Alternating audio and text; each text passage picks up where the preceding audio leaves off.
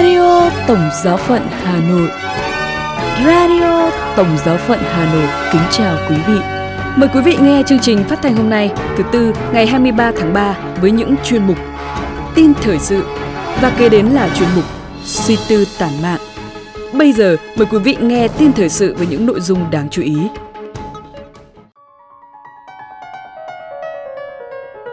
Đức Nguyên Giáo hoàng Biển Đức sẽ tham gia thánh hiến Nga và Ukraine. Các lãnh đạo tôn giáo ở Jerusalem kêu gọi hòa bình cho Ukraine. Và các giáo hội Malaysia và Philippines liên đới với Ukraine. Sau đây là phần tin chi tiết. Đức Nguyên Giáo hoàng Biển Đức sẽ tham gia thánh hiến Nga và Ukraine. Ngày 20 tháng 3 vừa qua, nói với hãng tin CNA tiếng Đức, Đức Tổng giám mục George Genway, thư ký riêng của Đức Biển Đức thứ 16, đã xác nhận vào ngày 25 tháng 3 tới đây, Đức Nguyên Giáo hoàng Biển Đức thứ 16 sẽ hợp ý với Đức Thánh Cha Francisco và các giám mục trên thế giới trong việc cầu nguyện và thánh hiến Nga và Ukraine cho Đức Mẹ. Đức Nguyên Giáo hoàng sẽ tham gia cách riêng tư và không hiện diện trong nghi thức thánh hiến tại đền thờ Thánh Phêrô. Trước tình hình chiến tranh tại Ukraine tiếp tục kéo dài và gây ra nhiều đau thương tàn phá, Đức Thánh Cha Francisco đã mời gọi các giám mục trên toàn thế giới hợp ý với Ngài cầu nguyện cho hòa bình và thánh hiến Nga và Ukraine cho Đức Mẹ.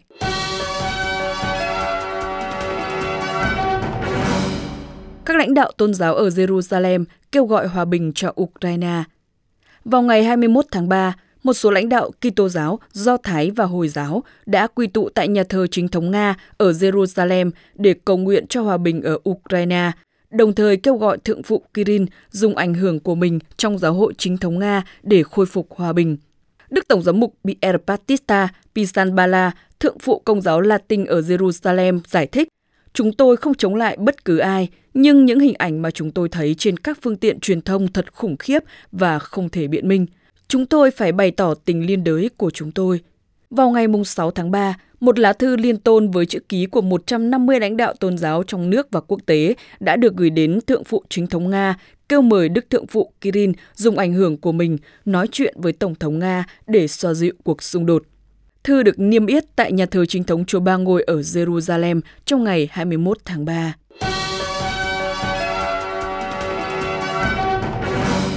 Các giáo hội Malaysia và Philippines liên đới với Ukraine. Bày tỏ sự gần gũi và tình liên đới với dân tộc Ukraine đang đau khổ vì chiến tranh, hai cộng đoàn Công giáo Malaysia và Philippines đã hiệp nhất trong lời cầu nguyện và việc làm bác ái, cầu xin Thiên Chúa ban ơn hòa bình và bình an cho đất nước Ukraine. Tại Malaysia, Đức cha Bilatbon, Chủ tịch Caritas Malaysia, cho biết, Giáo hội Malaysia với các tín hữu trong tất cả giáo phận sẽ hiệp nhất trong lời cầu nguyện quan trọng thánh hiến Nga và Ukraine cho Đức Trinh Nữ Maria, được Đức Thánh Cha cử hành vào thứ Sáu ngày 25 tháng 3 và được mở rộng cho tất cả các giáo hội địa phương trên thế giới. Bên cạnh đó, hưởng ứng lời kêu gọi của Caritas quốc tế, Caritas Malaysia đã bắt đầu quyên góp để hỗ trợ cứu trợ nhân đạo ở Ukraine, nhằm cung cấp thực phẩm, nước uống, nơi trú ẩn an toàn và bộ dụng cụ vệ sinh cho những người di tản. Hơn nữa, tổ chức còn hợp tác với Đại sứ quán Ukraine tại Malaysia cách hiệu quả, đặc biệt là trong việc viện trợ y tế. Đức cha Paul cũng kêu gọi mọi người dân Malaysia hãy làm tốt trách nhiệm của mình và ủng hộ vật chất cũng như tinh thần cho các nạn nhân của cuộc chiến. Tại Philippines, Tổng thư ký Hội đồng Giám mục Công giáo Philippines cũng cho biết các giám mục Philippines cũng sẽ thực hiện hành động thánh hiến tương tự trong cùng một ngày tại giáo phận của họ. Cùng với đó, để giúp giảm bớt đau khổ của người dân Ukraine và để hỗ trợ những người phải di rời vì chiến tranh, giáo hội tại nước này đã tổ chức cuộc lạc quyên đặc biệt trong các thánh lễ vào Chúa Nhật ngày 20 tháng 3 tại tất cả 86 giáo phận của đất nước. Chuyên mục Suy tư tản mạn. Mời quý vị lắng nghe bài viết có nhan đề Trở về với Chúa, ta được gì?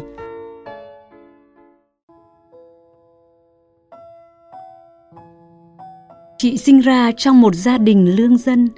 Cả ngôi làng chị sinh sống và những ngôi làng xung quanh đều không có bóng dáng của ngôi thánh đường nào.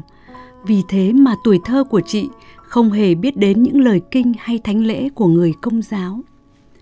Năm 1997, khi đi học ở xưởng chế biến gỗ, chị đã quen với anh, một chàng trai Công giáo. Thời đó, mỗi lần lên thăm người yêu, anh đều phải vượt qua quãng đường 50 km bằng xe đạp. Khi hai người quyết định tiến tới hôn nhân thì anh phải đi làm trong Sài Gòn. Anh mang chiếc xe đạp của mình lên cho người yêu để chị có phương tiện đi học giáo lý. Ngôi nhà thờ gần quê chị nhất cũng cách khoảng chừng gần 10 km. Mỗi tuần chị đều đạp xe đi học giáo lý một mình. Khi hay tin chị đi học đạo, mọi người dân trong làng đều nhìn chị bằng ánh mắt rất khác. Họ coi chị như một vật thể lạ vậy. Trong sâu thẳm lòng mình, chị cũng chỉ nghĩ đi học giáo lý như một thủ tục cần có để lấy chồng. Chị hoàn toàn không có ý định theo đạo một cách thực sự. Bố chị là con cả trong dòng họ nên chị đã rất quen với những việc cúng giỗ. Những khái niệm về đạo Công giáo dường như là những thứ rất xa xôi với chị.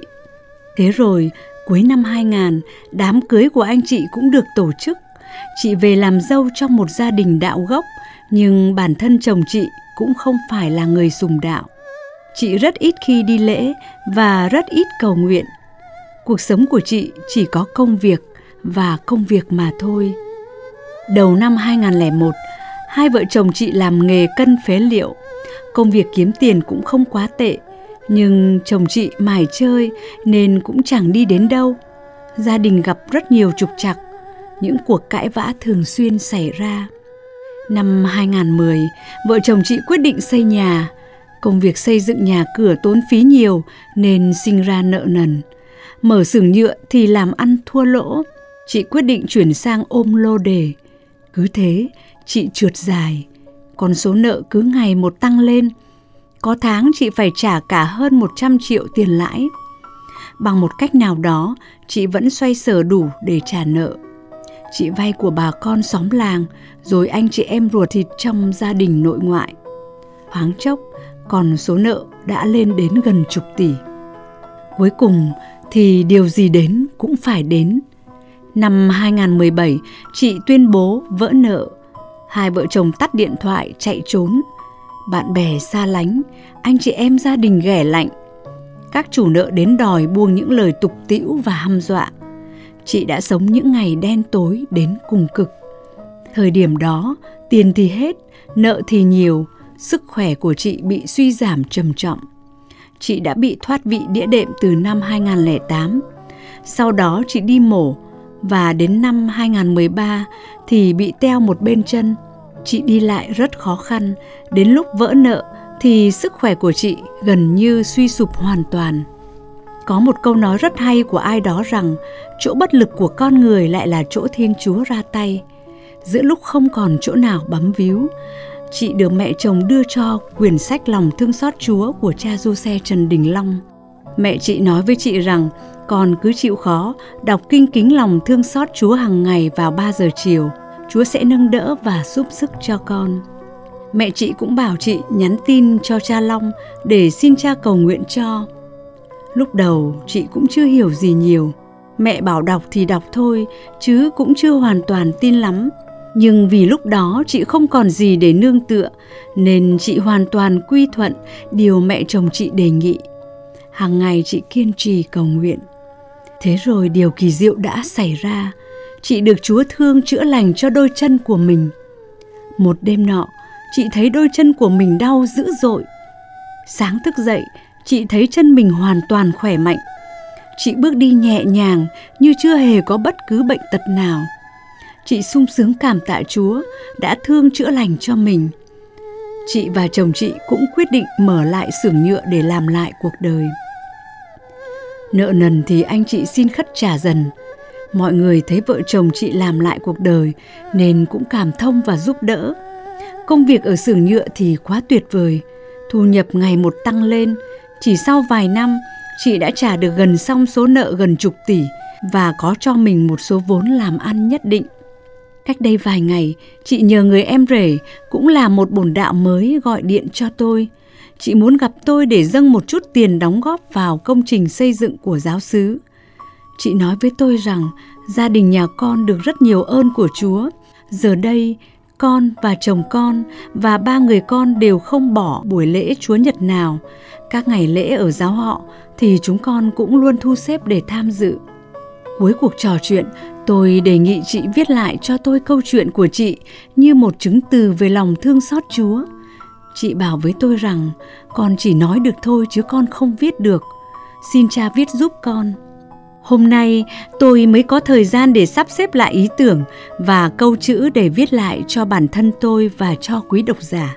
Nhìn gương mặt, nụ cười và ánh mắt của chị, tôi thấy được sự tín thác hoàn toàn của chị vào Chúa. Qua gian nan thử thách, con người được Chúa kêu gọi trở về sống một cuộc đời thiện lành. Trước đây, khi chưa hoàn toàn tin Chúa, chị đã sống một cuộc sống trong sự tối tăm.